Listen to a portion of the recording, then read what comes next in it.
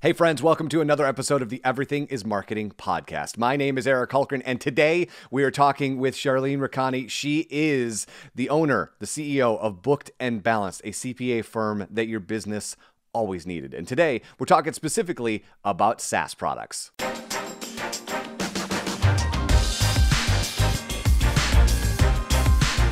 And as I said, my guest today is Charlene Rakhani. And first, Charlene, welcome. Second, we're talking about SaaS products today, and I'm sure most people have heard the term SaaS, but might not be totally familiar with what it is and what it means. So let's start there. I think a lot of people are familiar with at least a tax software. So they would go to Office Max and purchase Intuit Pro Tax. I can't remember what it's called, but they would go purchase a tax program. Or even back in the day, there was discs that said AOL, and Sure. you had to go and purchase all of these discs. And so what happened with SaaS, it's on-demand software. You could download it. It's a cloud-based software. You could have it on your desktop. You could have it as cloud-based, but it's on demand. It's there. It's a subscription-based service. So it's very unique because anyone can log in from anywhere, right? So you could put it on your phone, you could put it on your computer, but it offers you the ability to log into whatever service you are paying for from anywhere in the world. Most of the SaaS companies that I work with and that are out there have an app that offers you basic functionality to see whatever it is you signed up for. You're not going to be able to see everything, but you're going to be able to see a lot. So that's something that's relatively new, right? So you weren't able to do your taxes on your phone. Even the IRS has a software as a service. It's free, but you can check your refund status using an IRS app. So everyone is getting involved with this. The state of Michigan, the IRS, everyone. When you and I first met, one of the most, I wouldn't say astounding, but the surprising thing that you said is a lot of people come to you and they say, I've got an idea for an app, but it's going to cost $1 trillion, so I'm not going to do it. Can you dispel that myth for us, Charlene? Yes. And I'm also in the process of developing an app. And I found that so far I've invested none of my own money because I had no idea there were so many options for grants and funding through the county, through your college, through universities. You didn't even have to go to that school or be from that state to go to a university, Wayne State, OU, U of M. You go to them and you propose your idea. You don't actually have to have it completely thought out. Just one page. Here's what I want to do, and here's how I plan to get there. And they fund you. They will give you up to $50,000 for free. It's a grant. So what they do is they don't give it to you. They pay your attorneys so that you could copyright or create an LLC. They pay it to your accountants. They pay it to your coders. They pay it to all of your vendors directly. So you don't have to worry about that money.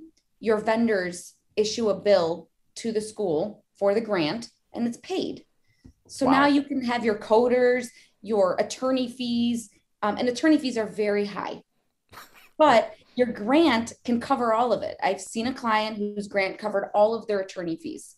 And you don't just get one grant, you go to multiple places. There's websites where you can go and launch your idea and people will invest in your idea. So there's a lot of options. So if you don't have a penny to your name, you could still create a very successful software app. It feels like, Charlene, even before COVID, it felt like there was this tempo of innovation, not only in the United States, but specifically here in Michigan, that a lot of these people are able to kind of take their ideas and, as you just said, run with them, go find people to give them seed money or get them started. Are you seeing, in the midst of COVID, with people being laid off and kind of having to reimagine themselves, are you seeing a lot more people reach out to you and say, I've got an idea, but I'm not really sure what step one is. Can you help me?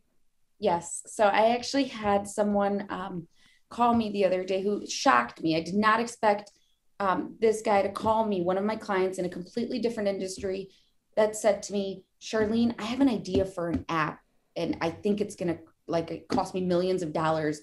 Do you know where I could find investors? And I said, slow down.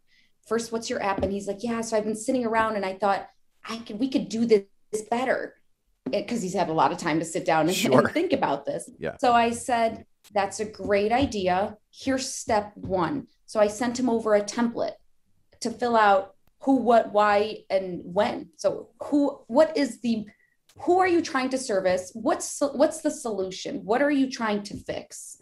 And so he fixed this template. And now, without any money involved, we are going to be going to investors and applying for these grants together in a matter of 2 weeks. Really, everyone thinks it takes really long to launch an app and to get funding. It doesn't. SaaS moves quick. Getting funding is quick. There's websites. It's set up similar to PayPal where people can invest in your company immediately. You put up an idea, and if people like it, they invest in it. You get the cash right away. It's like a GoFundMe for startups. There's plenty of them, so it's really cool. And a lot more people that are surprising me are calling me saying, "I have an app idea." Everyone has ideas. Everyone has great ideas. They're just afraid that they can't afford it, or they don't know where to start. They don't know who to call. Who do you call if you have an app? Do you really call your accountant? You don't know who you're supposed to call, but you can call your accountant. Well, I was going to say, apparently you do call your accountant, which leads us to my other question is, as you're going through this process, lawyers seem like an obvious phone call, but perhaps a CPA doesn't, but it should, right? Correct. So a lawyer can tell you, can you have this name? Can we register this company in the state of Michigan or whatever state you're going to be registering it? Legally, what you're allowed to do, how you're allowed to sell this. So when I was developing my app, I called my attorney and I said, this is the name I want. He said, you can't have that. There's another company in the industry that sells a similar service. So I couldn't do that. So they helped me buy the name so they can do all that. But lawyers can't tell you, or most of them can't help you get funding. They don't know where to go to get grants. Accountants know these things. Accountants that work in SaaS, not all accountants. So I've noticed, at least in the state of Michigan, there's not many accountants or CPAs that work in the SaaS industry because they don't think that there's a market for it. So truthfully, the logical choice when you don't know where to get money from is to go to the money guy, the money person. That is your CPA, the accountant. I am the money girl, right? I can tell you where to get money from and how to spend it wisely. And most people don't know that, but your accountant knows everything. Accountants are great. Well, not only that, Charlene, the other industry that you work in, cannabis, a lot of people don't necessarily understand what's known in the cannabis world as 280E, which can Correct. literally ruin your business plan. So I would imagine there's some pitfalls in SaaS that you also need to look out for that you can help them navigate.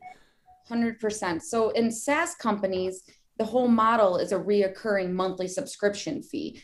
And if you don't do accounting properly from your very first subscription, your financials will just be ruined. No bank will give you a loan. You can get loans. You don't have to have investors. You can get loans based on your reoccurring monthly revenue.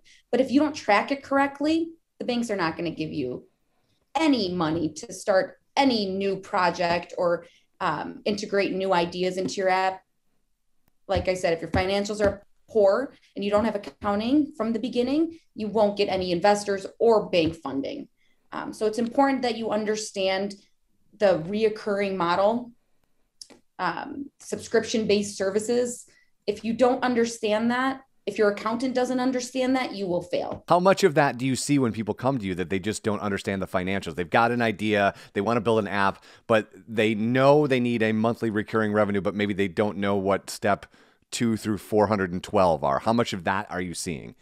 I'm seeing that a lot because a lot of developers and a lot of my clients in all industries don't understand that when you get paid, so a lot of these SaaS companies get a year in advance because they offer a great discount.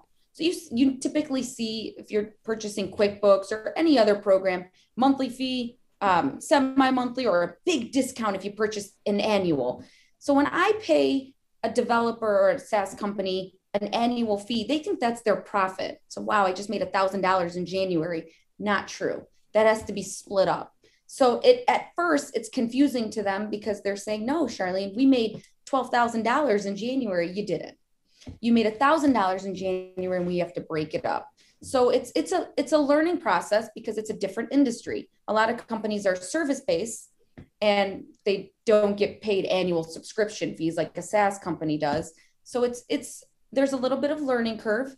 And I'm a teacher. I teach at OCC. So I love teaching accounting. I love teaching my clients about accrual basis accounting, revenue, the revenue model, subscription based services. So it's a learning curve. A lot of them don't understand it, and it's totally fine. That's what I'm here for. I want to teach my clients about all of their accounting, profit and loss statement, what it means, how it works into their business, and how we can improve it. Did you just say that you're a professor as well? I guess do. one, that's amazing, and I want to talk about that for a second. But two, like, where do you find the time for all of this stuff? How do you manage your clock like that? Because for people who are maybe just meeting you for the first time, you've got your hands in a lot of projects that you're excelling at an incredible degree. And then to hear that and by the way, I'm also a professor because I love to teach. How do you navigate a clock like that? I have a great dedicated staff. So I make sure that we can all manage our time and that my staff is happy. So I never overload them. So I have this model that every 4 new clients that I get, I hire another full-time staff member. So I make sure that we are all not overworked. We're all happy and we all have time to do our job. I won't take a client on if I can't give them 100% of my company, meaning we're dedicated to them. We are always available. What I offer is controller services, not a CPA practice where you drop off receipts and run. Right. I'm right. constantly available. My team is constantly available. On my website, there's a chat with me now. And typically that's, you don't know who you're chatting with, but that's literally going to my phone always. It's always going to my phone initially. And if I have to give it to one of my team members, I will, but they're always talking to me. I get a text message and we respond. How do I find the time? I don't know. I really don't know how I do this. It's a lot of coffee. But I truly, truly, truly love teaching accounting because I fell in love with accounting my senior year in high school. It was the only class I loved. And I thought, if everyone else could really understand accounting like I do, I think that people will be more comfortable doing their taxes, not getting ripped off to do their taxes, and could look at their P&L and understand it. My goal is to make every client understand their P&L. So if something were to happen to me, they could explain it to their next CPA, or they could do it on their own. Everyone should understand what's going on in their business or how to do their taxes. Can you take me back to that senior year in high school? Can you remember what it was about that class that just made you go, this is the thing? Like this, I get up every day and I'm absolutely on fire for this thing. What do you remember what it was that you just went, oh Lord, where has this been my entire life? Yeah. So when I was younger, I used to make up problems in my head. I remember being 13 or 14 and I used to say, okay, a family of 5 takes a vacation to Florida and they all want to buy this many tickets. I used to have story problems and I used to love figuring out how much it would cost them, how much money they would need to save. So when I had my first class senior year of accounting, I'm like, oh my God, this is a thing. People do want to understand how much they're spending and how much they're making. This is so cool. I loved the income statement, the profit and loss statement. I just fell in love with it. I'm like, okay, they made $1,000 and this is how much they spent and this is how much they have. And it just clicked. I'm like, of course, this makes sense. So I loved everything fit. Every dollar that was spent was organized. It was all a puzzle. And you said a bunch of puzzle pieces, Eric spent 500 here and 500 there. Now let's put it all on a piece of paper so Eric can see how much he made. And I fell in love with that model. I'm like, this is super cool. And again, I think it empowers people to know how much money they made in their business and how much they spent.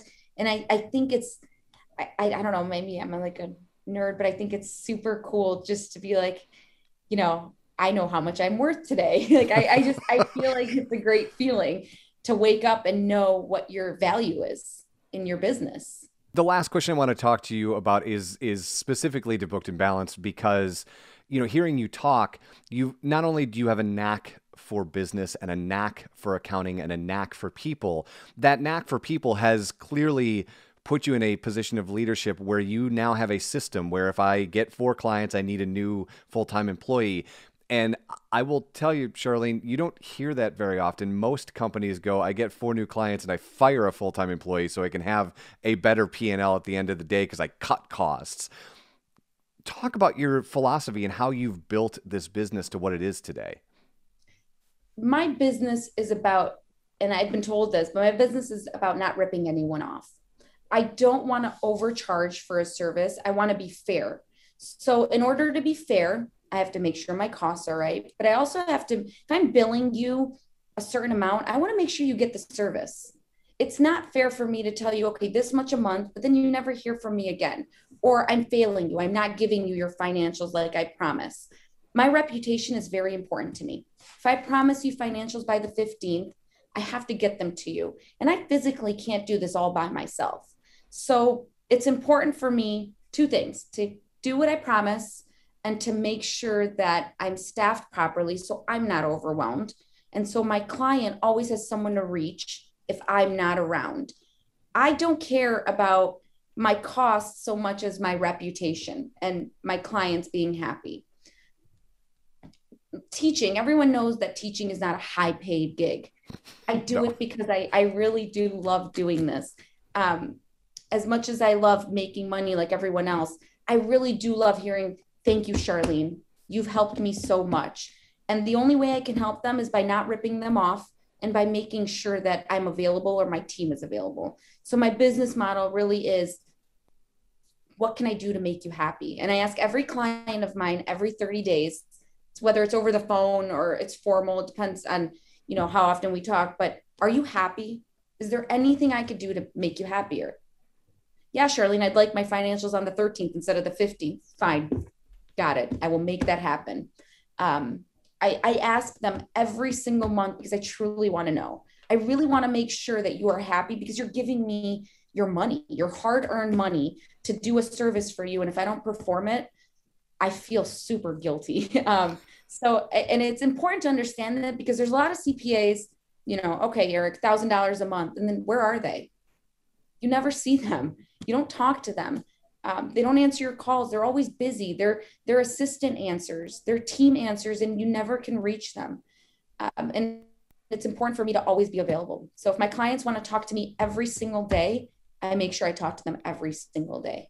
They need to see me on site. I'm usually like remote because it's 2021 Sure. And we're allowed remote. But if they need me to come to their offices, I show up. It's important for me. And if there's a point where I can't do it and I can't show up, I won't take on that client because the most important thing to me is my reputation in the accounting industry. Charlene, so if people want to reach out to you, what's the best way to get a hold of you? To be quite honest with you, I know this is random, but text me. I love text messages. My phone number is on my website. Texting me or just calling me. But I answer my texts right away. I'm always on. My phone is always in my hand, nonstop.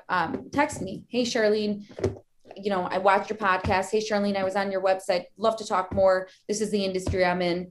Call me whenever you get a chance. I text back right away. I get LinkedIn messages all the time. If you send me a message on LinkedIn, put your phone number in there. I'll text you back and say, hey, got your message. Email me. My website is live and it's a cool website. You can chat with me. On my website, there's a QR code, a QR scanner. You could scan the QR code and my phone number and all my information will just show up on your phone. So I'm pretty cool with that. You are pretty cool. Charlene Mercani, Booked and Balanced. Thank you so much for the time today. I cannot wait to do this again very soon. Thank you so much, Eric.